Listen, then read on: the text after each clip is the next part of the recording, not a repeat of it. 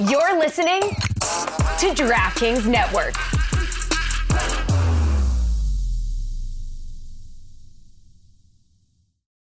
Look, Bumble knows you're exhausted by dating. All the must not take yourself too seriously and 6'1" since that matters. And what do I even say other than hey? Well, that's why they're introducing an all-new Bumble with exciting features to make compatibility easier, starting the chat better, and dating safer. They've changed, so you don't have to. Download the new Bumble now. So LeBron extended for 2 years. Actually, call it one. The second year's a player option. I mean, we recorded last week's episode right before this news dropped, but what's the most important thing to come out of this extension? That this fraud Mike Schur, who the hell does he think he is? Just a television creator. Where does he get off? Some of the greatest content we've ever had. Ken Tremendous, Fire Joe Morgan. This guy. You know what? Hey, let me tell you something, Mike Schur. Let me break something down to you, all right? If you're listening, which he does, by the way, this guy. I heard this thing. Oh, it's funny how Amin said this, and then instantly the LeBron news broke. It was never about the LeBron news. It was trying to figure out what's going to happen to Bronny. I'm just sick and tired of people like Mike Schur making hot takes based off snippets of conversation. You know what? I'd like to extend an invitation to Mike Schur to enter the temple, to enter the dojo right here on Basketball Illuminati and debate us. Welcome to the Thunderdome. The OKC Thunderdome.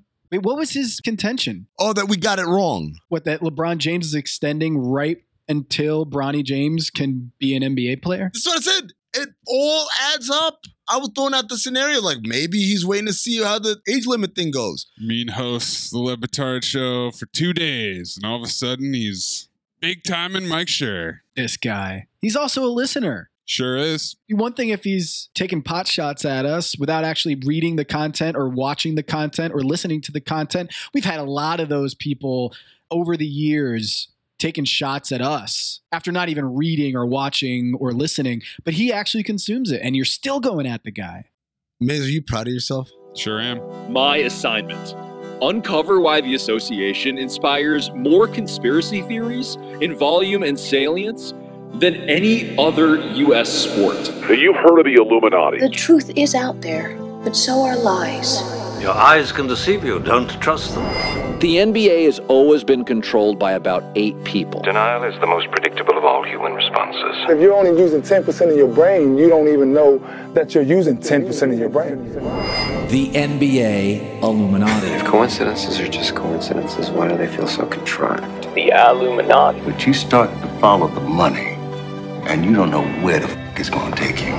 It is unspoken. They have influence among other players. The NBA Illuminati. I don't have time for your convenient ignorance. Maybe I'm a conspiracist now as well. That's all it took. Oh, we got books, we got schools. You saw a video on YouTube. Why my eyes, sir? You've never used them before. We are the Basketball Illuminati.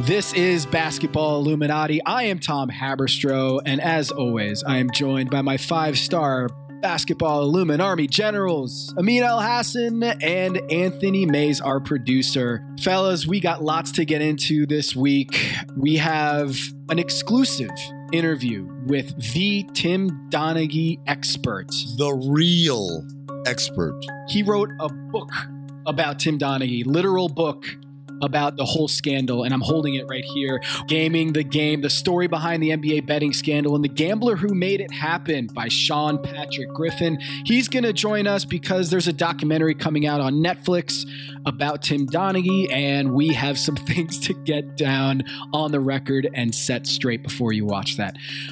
But first,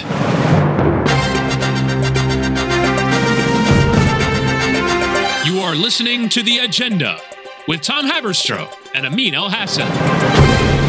We have breaking news here. I was on the radio doing a hit while this news dropped, Amin Mays, and I had to answer live on the air what I thought about this news. It is an official statement from the Brooklyn Nets. The following statement has been released by General Manager Sean Marks, in all caps. And here is the statement. Steve Nash and I, together with Joe Tsai and Clara Wu Tsai, met with Kevin Durant and Rich Kleiman in Los Angeles yesterday, that being Monday. We have agreed to move forward with our partnership. We are focusing on basketball with one collective goal in mind: build a lasting franchise to bring a championship to Brooklyn. Stamped Brooklyn Nets logo, the boardroom logo. Partnership. Ah. So many thoughts running through my mind. So much to unpack, unwind, decode. First thought, Joe Tsai's wife has replaced Kyrie Irving at the table. Oh, get out of here, Kyrie. That's big. Third Eye Kai. Go bye-bye. How many fonts do you count in that press release, Tom? What's the big number of fonts? It's 4. 4 fonts. The big 4. They've reassembled the big 3: Ben Simmons, Kyrie Irving, Kevin Durant, with 4 fonts. Keep your third eye open about the 4 fonts. We have the original, the first one. The following statement has been released by General Manager Sean Marks with very spaced out upper caps, all caps, and then some standard Calibri or Arial, something in there, double spaced with the statement. And then we get the B, the Brooklyn Nets logo B, which is in a different font than I believe the boardroom logo font is. So that's 4. They're not Milwaukee, but they sure got the fonts. Sunday, Monday, happy days. Tuesday, Wednesday, happy days. Thursday, Friday, happy days. The weekend comes, my cycle hums, ready to race to you. These days are happy and free. Look, we have agreed to move forward with our partnership. My first reaction to this, beyond the whole boardroom thing, you know what? That's my first reaction. What is the boardroom logo doing there? It's a partnership, Tom. Rich Kleiman's in the mention as well. The boardroom is a media company. It's 2 companies sitting down and coming together. You couldn't put Kevin Durant's signature on it or something? No. That was for my next chapter. This is a different era. So was this just all in an elaborate ruse to get more publicity for the boardroom? This whole saga just working its way up for the logo to be plastered on the biggest news story of the summer. If you think about it from a new media perspective, what storyline has dominated the summer? Kevin Durant's trade request, sponsored by the boardroom, presented by the boardroom, executive produced by the boardroom, brought to you by the boardroom. It's like one of those credit rolls where you just see the boardroom, the boardroom, the boardroom. That's what happened. You produced the hell out of this. I'm impressed. Yeah. One producer to another. Are you tipping your cap? As a producer, I salute you, sir. Well done. The circuitous route through which we embarked on this journey.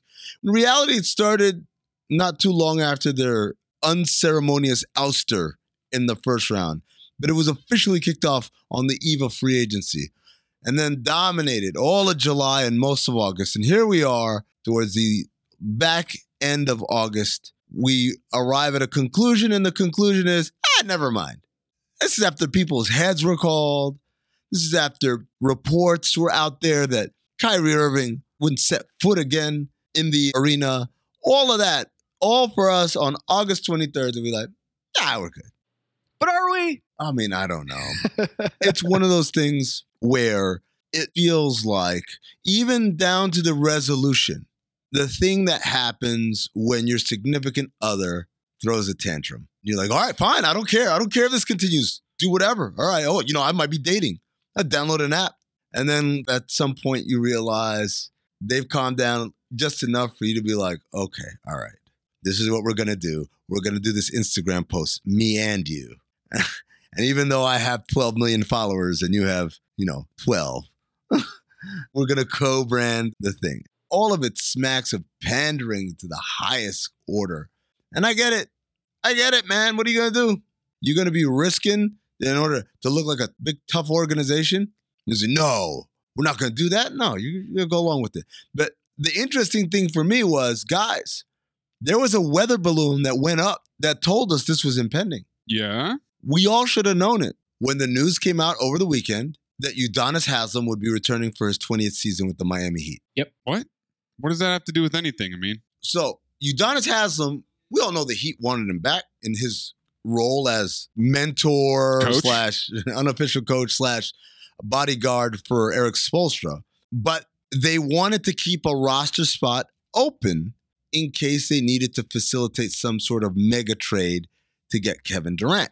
So even though we all knew Udonis would be in a Miami Heat jersey opening night, he remained unsigned until over the weekend at his camp, he announces to everybody, unprompted, yep, coming back. I'm going to sign a deal. I submit to you that the reason why we got closure on the Udonis Haslem situation was because the word was out that the Nets and Kevin Durant were not going to be parting ways, at least not anytime soon. And that's why we're here today. We all knew it. They told us without telling us. Unfortunately, most of y'all had closed third eyes. Going to open them up even more. I mean, Boardroom TV got an exclusive with none other Udonis Haslem. When was this? Sunday, August 21st. A conversation with Udonis Haslem, one more in Miami. He's running it back for one more season, his 20th in the NBA, all with his hometown Heat. He spoke with the boardroom about what he's learned and cherished over the years and what's coming next. How about that? They're all together. The word was getting out. It's so funny how many times everything is laid out before us and we still struggle to read all the signs. It's like Chaz Palminteri's character in The Usual Suspects. After Kevin Spacey gets up and walks out and he looks at the cork board on the wall and he looks at his coffee mug and he looks at it, he's like, this guy was just pulling names off of things all in this room. Mm-hmm. It was there all along if we just paid attention. Open your eyes, look around sometime. Kind of feel bad for Third Eye Kai. His logo wasn't on it. Do we ever settle on what it means? All 11? Going with 11. That's what I think it is. He was co-managing this franchise, arm in arm with Kevin. Yeah. How does he feel? When I say I'm here with Kev, I think that it really entails us, managing this franchise together alongside Joe and Sean. And how does he feel right now to be excluded from this statement? Well, that's the beauty of this lovely little situation, is that it's far from over, and now the microscope can shift back to Ben Simmons and Kyrie Irving and what to do with those two mercurial athletes. Will they be good? Will they be bad? Will they be upset? Only time will tell. The Nets are going to announce that Ben Simmons needs more time with his rehab from his back procedure. And it's going to have the Nets logo and then what? The shop? Yeah. Uninterrupted? Are we entering a new era where I get it, the idea that, yes, when you're dealing with star players, it's a partnership with your star player, but a literal partnership with like their companies and their LLCs? Is that where we're headed? It does seem like we're all working our way. It's a progression on this winding road to the destination of players co-owning franchises. Doesn't it feel that way with Andre Iguodala, our friend over at Point Forward, has been talking a lot about this. Like, why can't players have a slice of ownership? And you talk about LeBron James extending for a couple years in LA. What about LeBron getting a slice of the Lakers? Maybe there was a backroom deal of like, yes, I'll extend. If this legislation with the CBA and everything changes, I can get a slice of the Lakers down the line. I'm not saying that conversation happened. I'm just asking questions. Why would LeBron do that? And I'm sitting here thinking, we're just working our way to that point where maybe Kevin Durant is like, that stamp is going to be on there because this is going to be a business partnership going forward. Straight up. All right, guys, I'm really excited for this. Our next guest is a professor of criminal justice at the Citadel, and he wrote the definitive, in-depth breakdown of the Tim Donaghy scandal. He spoke to FBI agents. He spoke to the co-conspirators. He went deep in the weeds. I don't know if you know this, Tom. Did you know in a former life our guest was a cop in Philadelphia? Yes, he's done it all. He's seen it inside and out. His name is Sean Patrick Griffin. He wrote the book, Gaming the Game. And as you guys all get ready for this Netflix documentary that's going to come out next week about Tim Donaghy and that whole scandal, Watch it with an immense grain of salt and a third eye. And definitely listen to this interview first before you do. Sick of being upsold at gyms? My guy, you're currently a base member? For $90 more, I can upgrade you to our Shred membership. For $130 more, you'll be a Swole member. And for just $300 more, you'll reach Sweat Platinum. At Planet Fitness, you'll get energy without the upsell. Never pushy, always free fitness training and equipment for every workout. It's fitness that fits your budget. Join Planet Fitness for just $1 down and $10 a month. Cancel anytime. Deal ends Friday, May 10th. See Home Club for details. You all think I'm late. Well, I'm not late.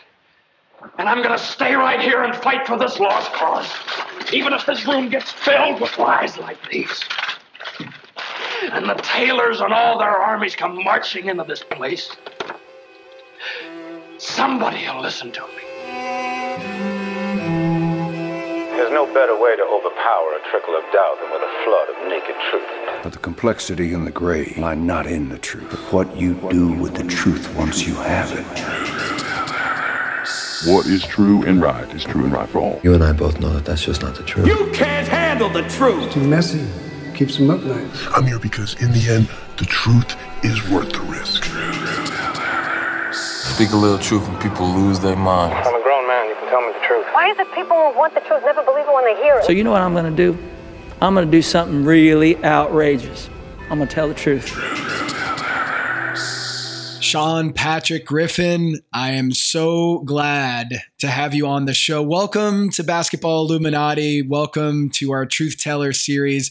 It's been a long time coming. I've been waiting to have you on because you are the Tim Donaghy expert. You've written the book on Tim Donaghy, the whole scandal.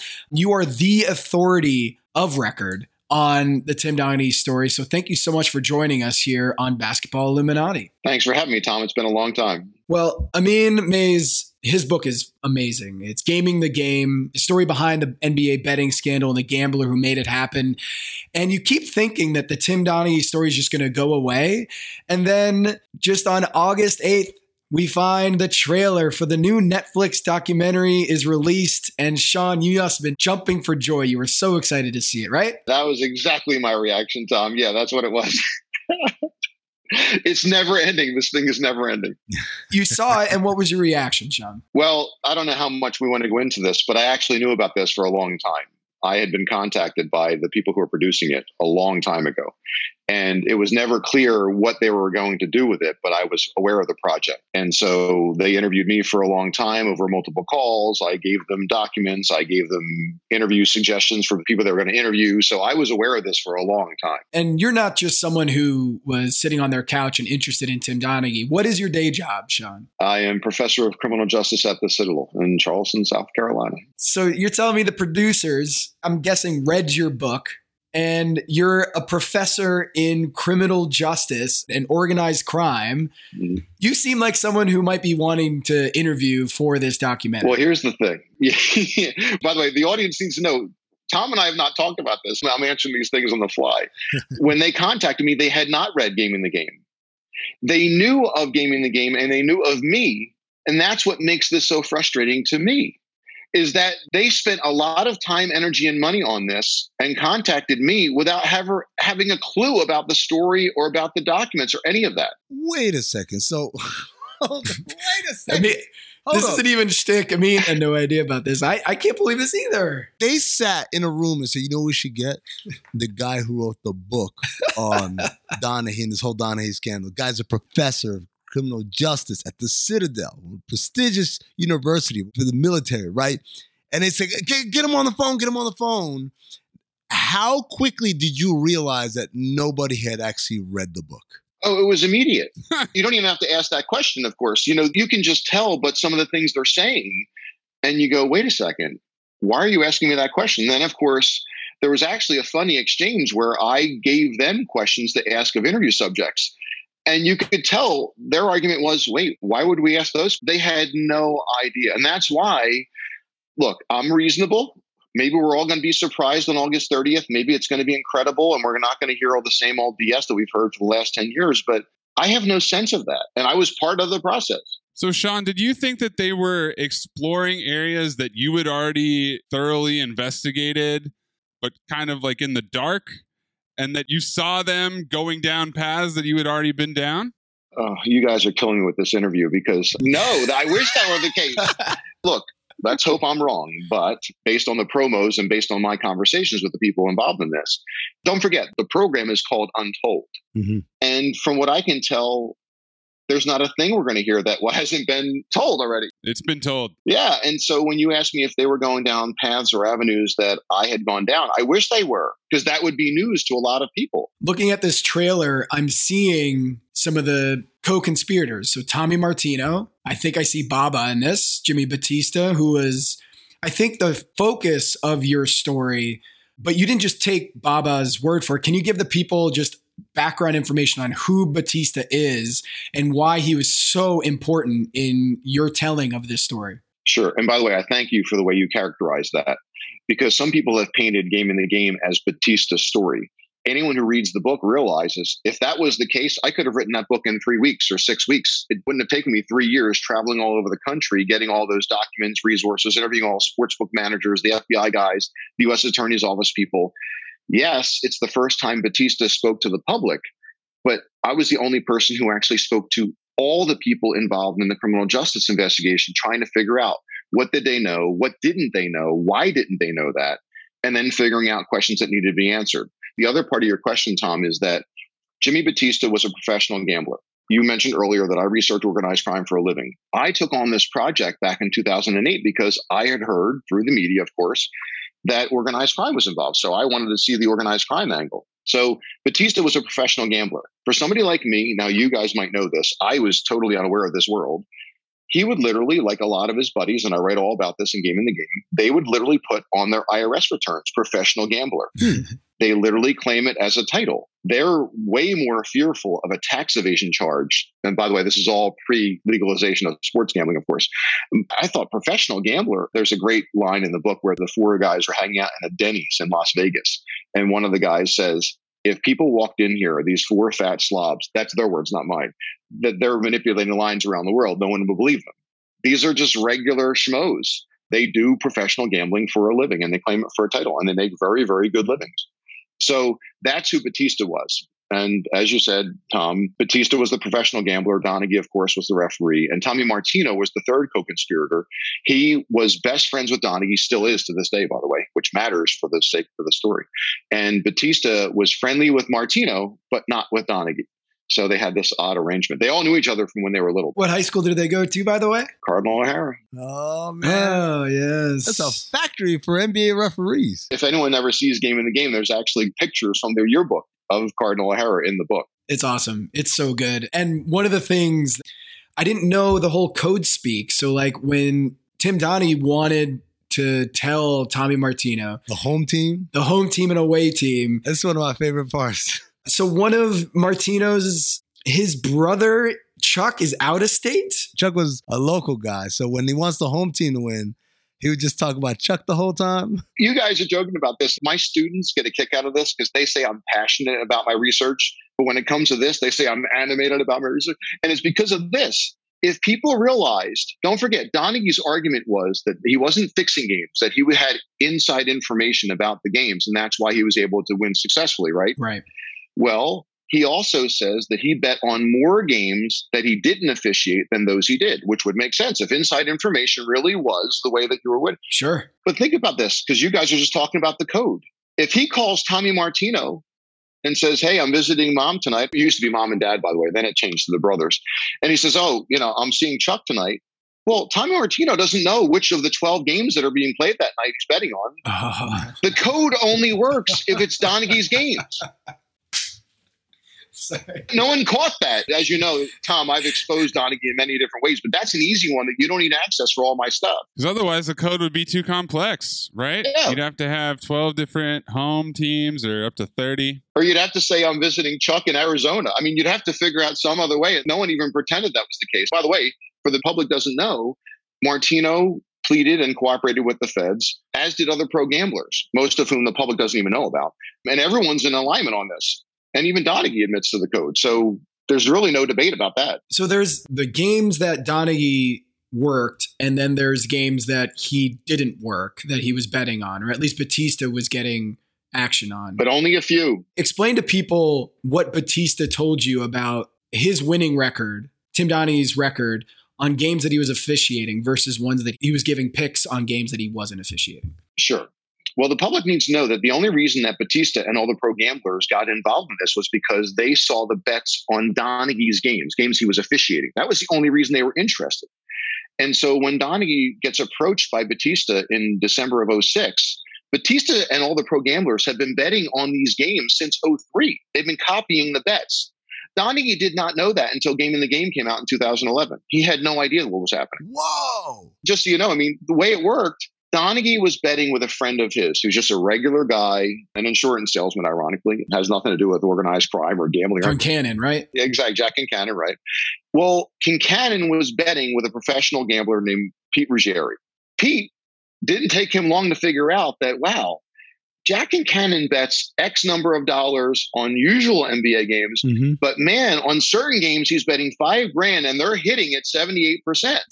Doesn't take a rocket scientist to say, wait, what is noteworthy about those games? What's the consistent thing? And of course, there were games refereed by Donaghy, and they go, oh my gosh. And they knew that Donaghy knew Kincannon. This is what's funny. We're talking about conspiracies.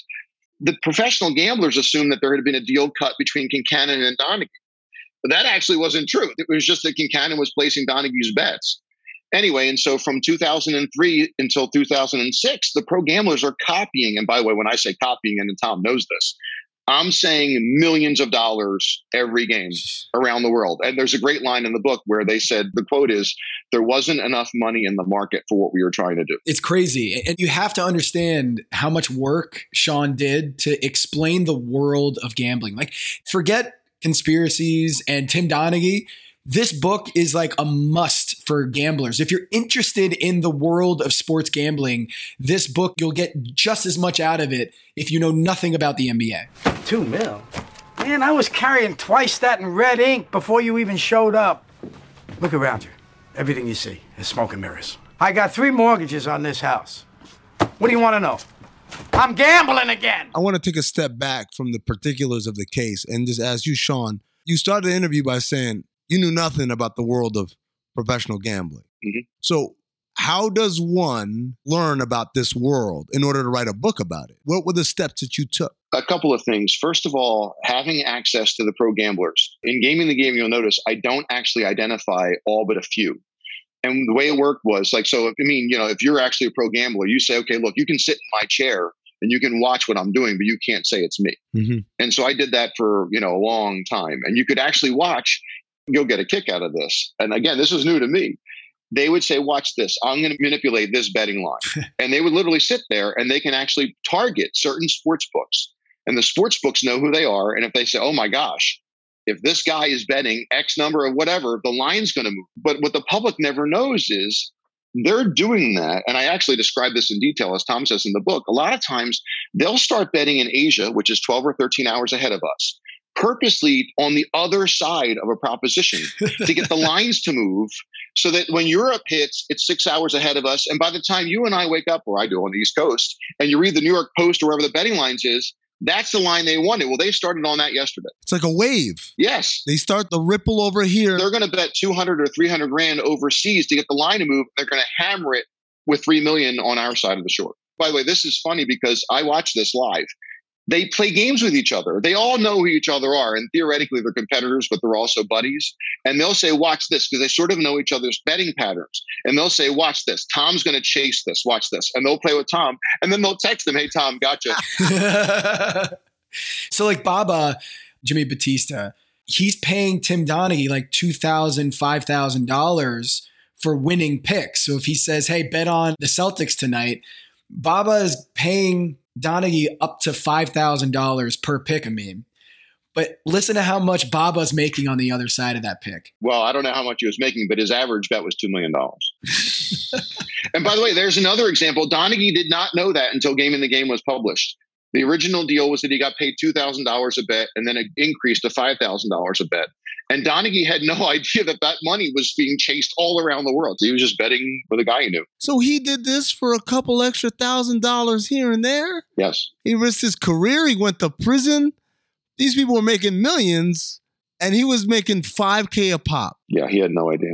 Jesus Christ. Sean, let me just ask you point blank here for the listeners. Why didn't you just ask Tim Donaghy about all this stuff and include his perspective on all of these things? Great question. Well, first of all, in answer to Amin's question before, I also interviewed all the FBI guys, including their cryptographer. They actually have a guy who does crypto racketeering.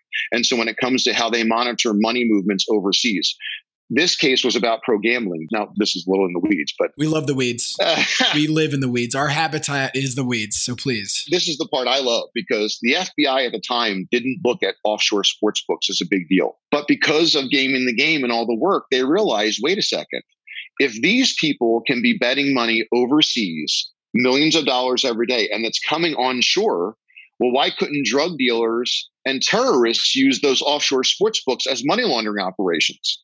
So I interviewed the person who's in charge of that for Gaming the Game. And so he and I had a great relationship because we were both sort of comparing notes, and I was helping him, he was helping me. But anyway, Tom, to answer your question, I wrote Gaming the Game. I started in 2008. Donaghy's book came out in 2009. I bought the book. Yeah. I was a sucker like everybody else. I just thought, well, you'd have to know. And it was unbelievable. You get through a handful of pages. You don't need access to the stuff I have access to go, oh my gosh, this is fantasy land. It's not possible. He talks about the motivations of prosecutors, how the FBI conducted the investigation, motivations of that, things he couldn't know. And I think what happened, the public was so desirous of the conspiracy stuff that they ignored the things that were demonstrably false and said, okay, these 100 things he either can't know or made up. But number 101, that's mine, baby. I've been believing that for 10 years. It's, all confirmation bias. The Dick Pavetta's in the bag for all New York teams, right? And by the way, the other thing too is, look, I'm not an NBA fan, but I'm aware of the conspiracy theories. And did people not realize Donaghy doesn't pick on any other games or series that weren't already in the conversation for years? It's not like he picked a totally random series or a game where you're going to, wow, that's real. I didn't know that. It's all the stuff that people were primed for. Right. In many ways, his book and his untruths, let's call them that. I call them falsehoods. It aided the argument that David Stern made, which was, this is a rogue guy and he's just acting alone, and allowed them to dismiss and sweep everything under the rug. Yes. Because the guy was like a serial liar, pretty much. You're good at this. We've never spoken, but that's exactly what happened. And by the way, somebody tweeted, it was a major blue checkmark person on Twitter, said, oh man, the NBA is going to be really upset when this Netflix special comes out. And I said, you're still not understanding. The NBA is fine with this. Tom gets a kick out of me because I do get animated about this. I think it's pretty remarkable that we show an NBA referee was fixing games for 4 NBA seasons. And for some people, that's not enough. I mean, that's just crazy. So let's get into that documentary, because one of the things that in the preview that we get is we get Baba, we got Tommy Martino, and Tim Donaghy, the 3 Cardinal O'Hara co-conspirators in this scheme. And we have several NBA referees from Cardinal O'Hara, including Ed Malloy and Joey Crawford and Duke Callahan and Tim Donaghy, 4 NBA referees from the same high school. But that's beside the point. These 3 co-conspirators in this documentary, and in interviews I've noticed that the director or producer is saying that they offer 3 conflicting testimonials about how they carried this out. And my question to you is, does that mean that they understand that Tim Donaghy's full of shit most of the time? Then I wonder, but they're keeping him as the face of this thing. It seems like they're almost going to run with his side of the story. And it doesn't make me feel confident that they're going to get to the bottom of it if they didn't even read your book. Didn't even read it. People are going to think Tom and I spoke about this before we were on this interview here. But Tom, you're very intuitive, because that's my take too. And here's the thing. They actually say in the IMDb description that all 3 stories don't align, as if there's no objective truth. There are betting lines. There are betting data. You can actually look at this stuff. Assume that Martino's a pathological liar. Assume that Batista is whatever. It doesn't matter. There are certain things that are objective truths. We're either speaking right now or we're not. That's what's driving me crazy about this story. People aren't even willing to do that. they go, well, we don't know. And it's an interesting story. And I'm sure you're going to hear about mob. Everyone loves the mob angle, which, by the way, the extent of mob involvement in this story would be as if Tom or Sean happened to hear about this story like many people did by 06, 07, and we were copying the bets.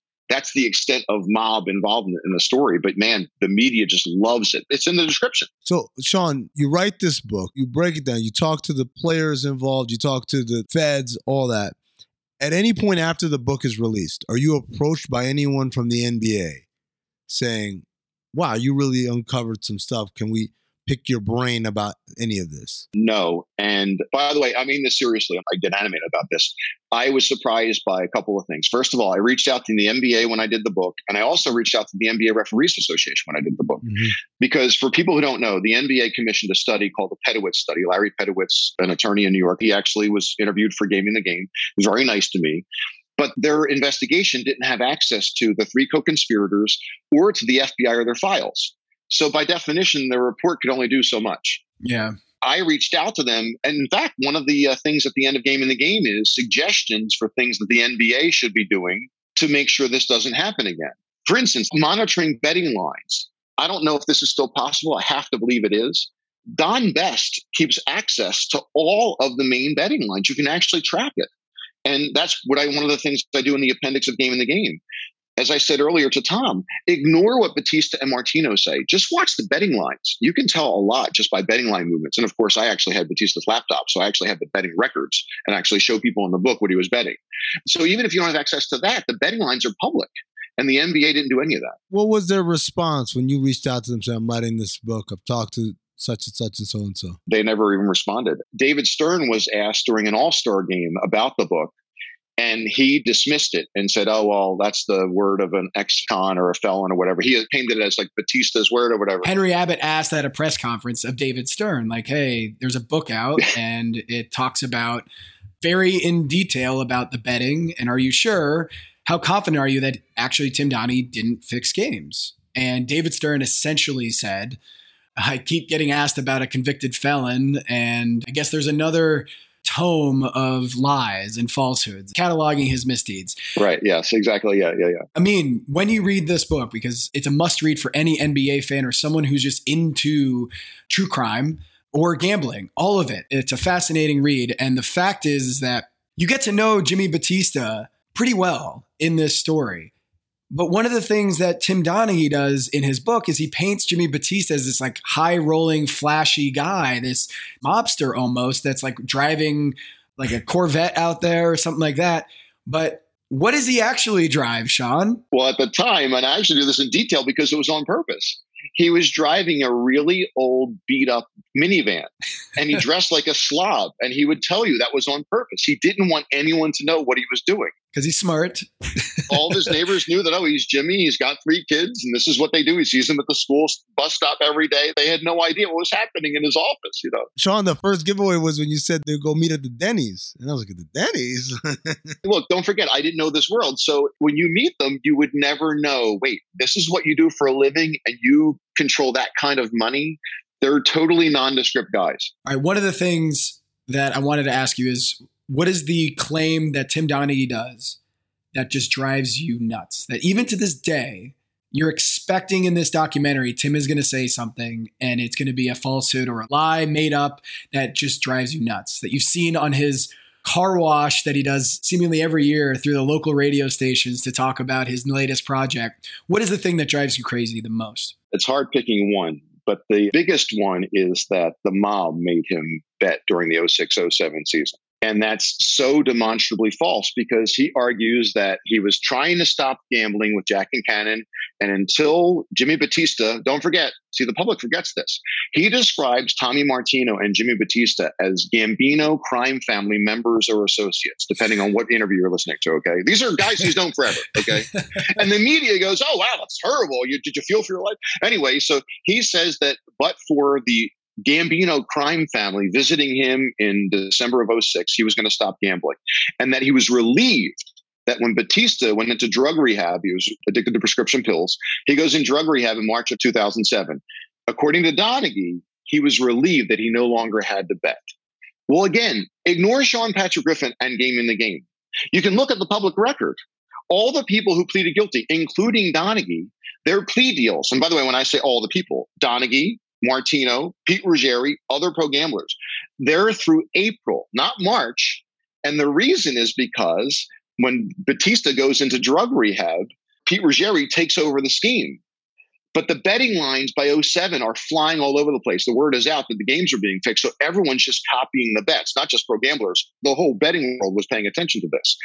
So they only bet a handful of games. And Ruggieri, not Donaghy for sure, not the NBA, not the FBI, Pete Ruggieri shuts the scheme down. And then what happens? Since Amin is going to ask this next, Donaghy begs Martino for one more game. This is the guy who's telling everyone else, A, he didn't want to be doing this in the first place, and that the mob was doing it. He actually was begging for more games way after Batista went into drug rehab. And by the way, there's a footnote to this. The reason he switched from Jack Kincannon to Batista was because he said that Kincannon wasn't paying him money. He starts betting with Batista.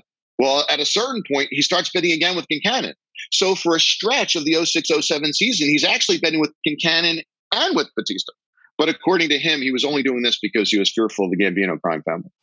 All right. So the other side of this is, as he throws the Gambino's crime family name in this thing left and right, well, it's not reprisal, but is there any reaction from the mob of like, whoa, slow down? Like some guys with Italian names are putting bets down, and now all of a sudden we're getting pulled into what could be a massive FBI investigation. I don't know about that. I have no idea. I know the FBI guys thought it was hilarious, but I don't know what the actual mobsters themselves think about this. And by the way, Tim Donaghy loves talking about the supervisor of the unit, not of the investigation. I was just going to ask you about this. Yes. The investigation was run by Special Agent Paul Harris with his colleague, Jerry Conrad. Most people have never heard their names unless they read Game in the Game. In the public, all you hear about is Phil Scala. Phil Scala housed the unit that ran the investigation. For reasons I can only imagine, he wrote the foreword to Donaghy's book. And ever since then, Donaghy has been saying, well, Phil Scala says, I told the truth, I told the truth. Well, on my website, there's an entire section of Tim Donaghy debunking going on. And a lot of it is Phil Scala, ever since 2009, debunking Donaghy's claims. Because after Donaghy got out of prison, his story got even more ridiculous. Even Scala couldn't support it. Why did he do the forward? Well, I don't know what's going to air in that Netflix special. I know that question was asked, so let's hope we get an answer to that. I have my suspicions. Phil is interviewed in this story, I believe, and so is Tim Donaghy's ex-wife. Mm-hmm. Who are you most interested to hear from in this documentary, assuming they get everybody involved? That's the question. If you were part of this project, who would you most want to interview about this scandal? Well, Batista, only because the public really hasn't heard of him other than Game in the Game. But see, my fear is I got a sense of what they're going to look for. Well, with Kim Donaghy, I don't need to hear about the personal tumult in the household. It was bad marriage. Okay, whatever. People don't know. She actually was writing a book about her story. And for whatever reason, it never came out. If she could detail, and maybe she does in this documentary, her take on what was happening during the scandal, because she had a very good feel of things that were going on. So let's see what she says. Put it this way. If they ask her about things like the mob being involved or whatever, that would be helpful. Do you think that another Tim Donaghy is possible in 2022? Yes. You and I are in the same sort of line of work with this.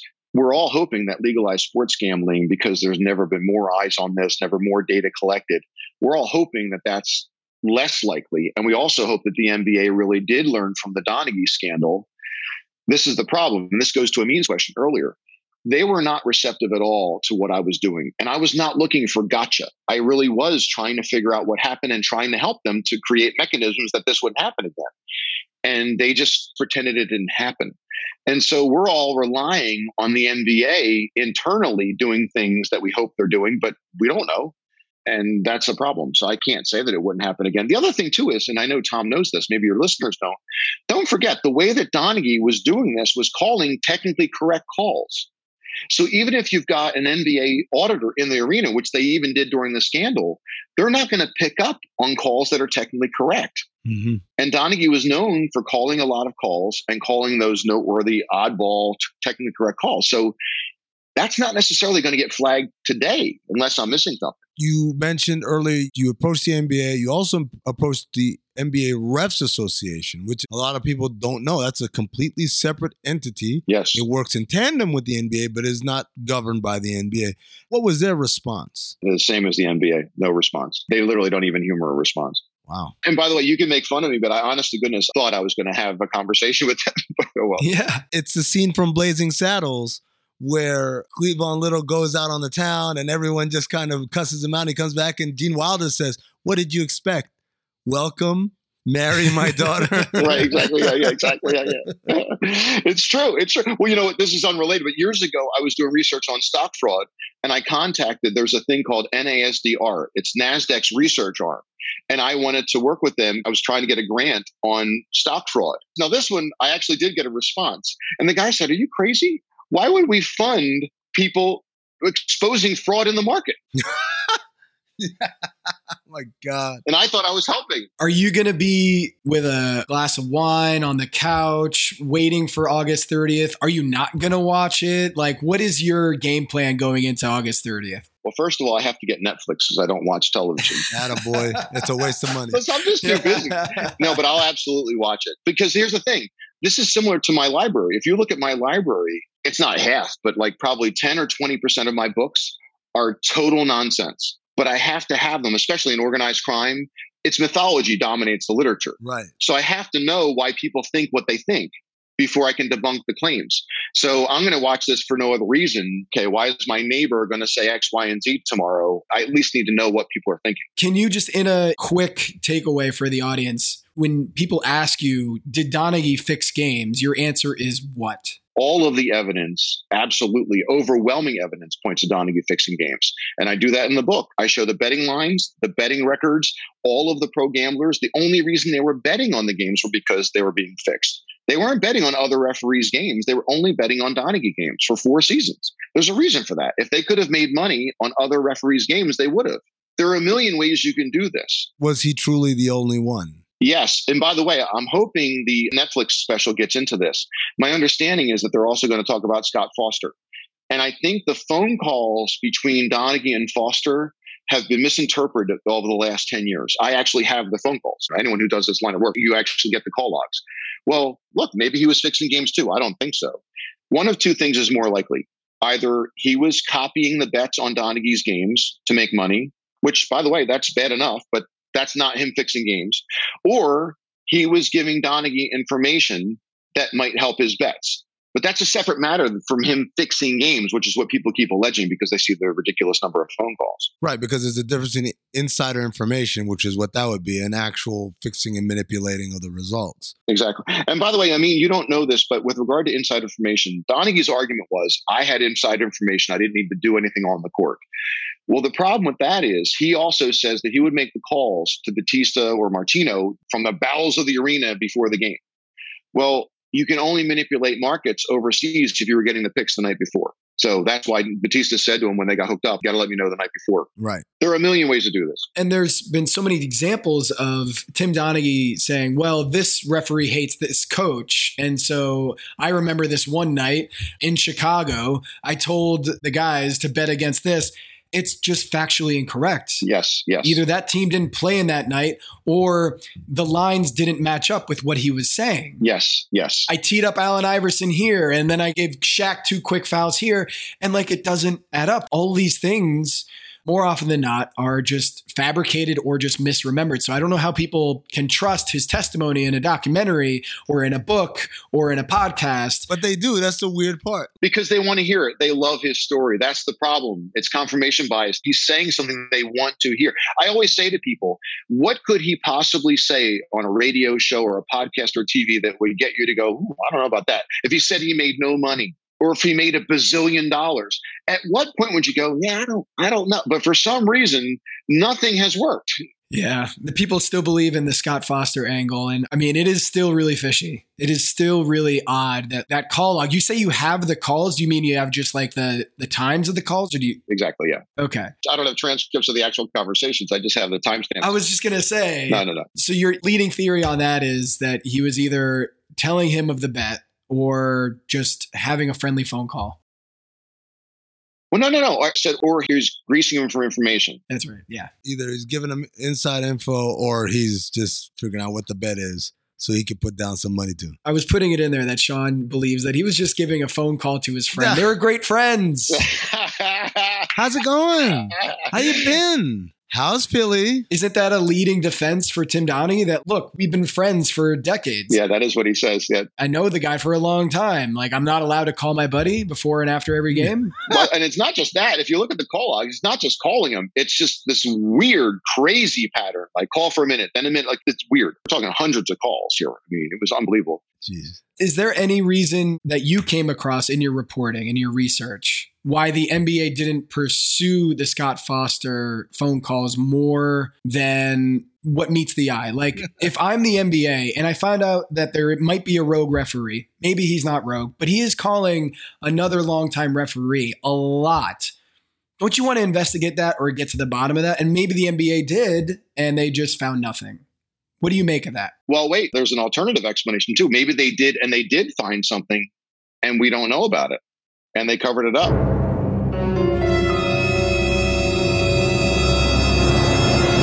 For the conspiracy theorists out there, that's not unreasonable. There is a chance that they did investigate Foster and realized he was betting on Donaghy's games with him, or that he was giving him inside information on his games. And that's what I was going to say, by the way.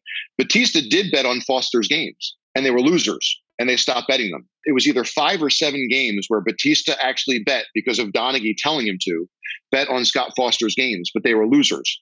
And again, everybody who cooperated with the feds agrees on that story. And Batista didn't cooperate with the feds, but he told me that before I even got access to all the cooperating of informers. So everyone agrees that there were a handful of bets on Scott Foster's games, and they were losers, and they stopped taking them. So Scott Foster just wasn't as naturally gifted as Tim Donaghy. He wasn't a king. Or Foster really was just giving information and was not going to actually do something on the court, whereas Donaghy was clearly willing to do that. The other thing that made Donaghy stick out were the splits. Typically, a referee's splits are fairly even between Team A and Team B. Donaghy's splits were ridiculous. So if normally you would have a split of 14-10, 15-11, his were, 20-5. I mean, they were ridiculous. Well, Sean, we can't wait to have you back on once we all watch this. And off air, I can just give you my Netflix password. You don't even have to pay. No, don't do that. They're cracking down on that, Tom. I know. They're cracking down. You can't say that on air, man. You can expense it, yeah, with the Citadel. Tom, this is what you do. You got to tell him you'll do it. We got to give it to him in code. Exactly. My brother Chuck. I do have a brother Chuck. Amin in Arizona. That's exactly right. Sean, tell people if they want to find not just your book, Gaming the Game, but also your writings on your website, all of the research that you've laid out there, kind of like a postscript. Where can they find all of your work on Tim Donaghy? SeanPatrickGriffin.net or .com. Sean is SEAN and Griffin is GRIFFIN. SeanPatrickGriffin.net. And on Twitter, I am SPG Author. I try and post as much as I can about this. People think I'm obsessed with this.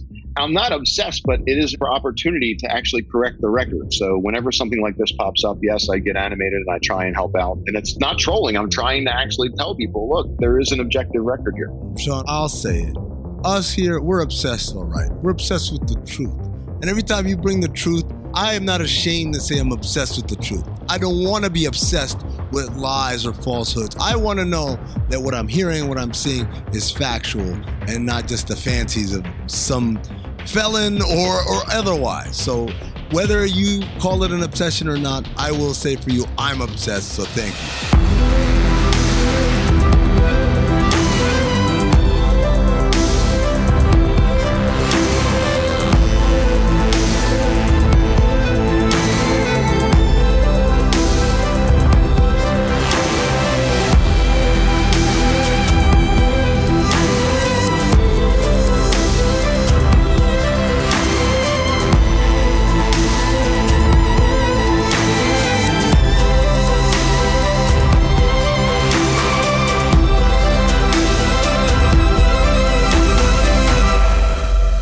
Man, Patrick Beverley. So his media game, it's strong. The brand is growing. Is it? Isn't it? He did the tour through Bristol, and then he responded to one of Kevin Durant's tweets earlier and said, y'all can sit and don't say nothing, but that ain't cool. It's dudes with families out here who haven't got a job because of this KD shit. And to be on and off ain't cool. Blessing, gang. Prayer emojis, basketball emoji. To which Kevin Durant responded, #blame KD. And he goes, Patrick Beverly, damn gang, who said I was talking about you? Didn't he literally just say KD in his tweet? Sure did, Tom. Because of this KD shit. We're not pulling that out of context. So Patrick Beverly says, I'm speaking of how it was done. Both sides need to keep that private, but noted, writing on a piece of paper emoji. Anyone else chime in the basketball world, players-wise? Isaiah Thomas. Which one? Oh, the new Isaiah Thomas. Former Charlotte Hornet Isaiah Thomas? Former Charlotte Hornet Isaiah Thomas chimed in. That's how everybody remembers him. Yeah, exactly. He hit us with, finally, LOL. Can we sign now, LOL? So that's what Pat Bev was talking about, right? And the Shanghai Sharks hit him back. We've been trying to call you for weeks, bro. Oh, man. It's funny. I don't think that's the actual Shanghai Sharks account, by the way. Just want to throw that out there. Keep your third eye open. For the ones who work hard to ensure their crew can always go the extra mile, and the ones who get in early so everyone can go home on time, there's Grainger, offering professional-grade supplies backed by product experts so you can quickly and easily find what you need. Plus, you can count on access to a committed team ready to go the extra mile for you. Call, click Grainger.com, or just stop by. Grainger, for the ones who get it done.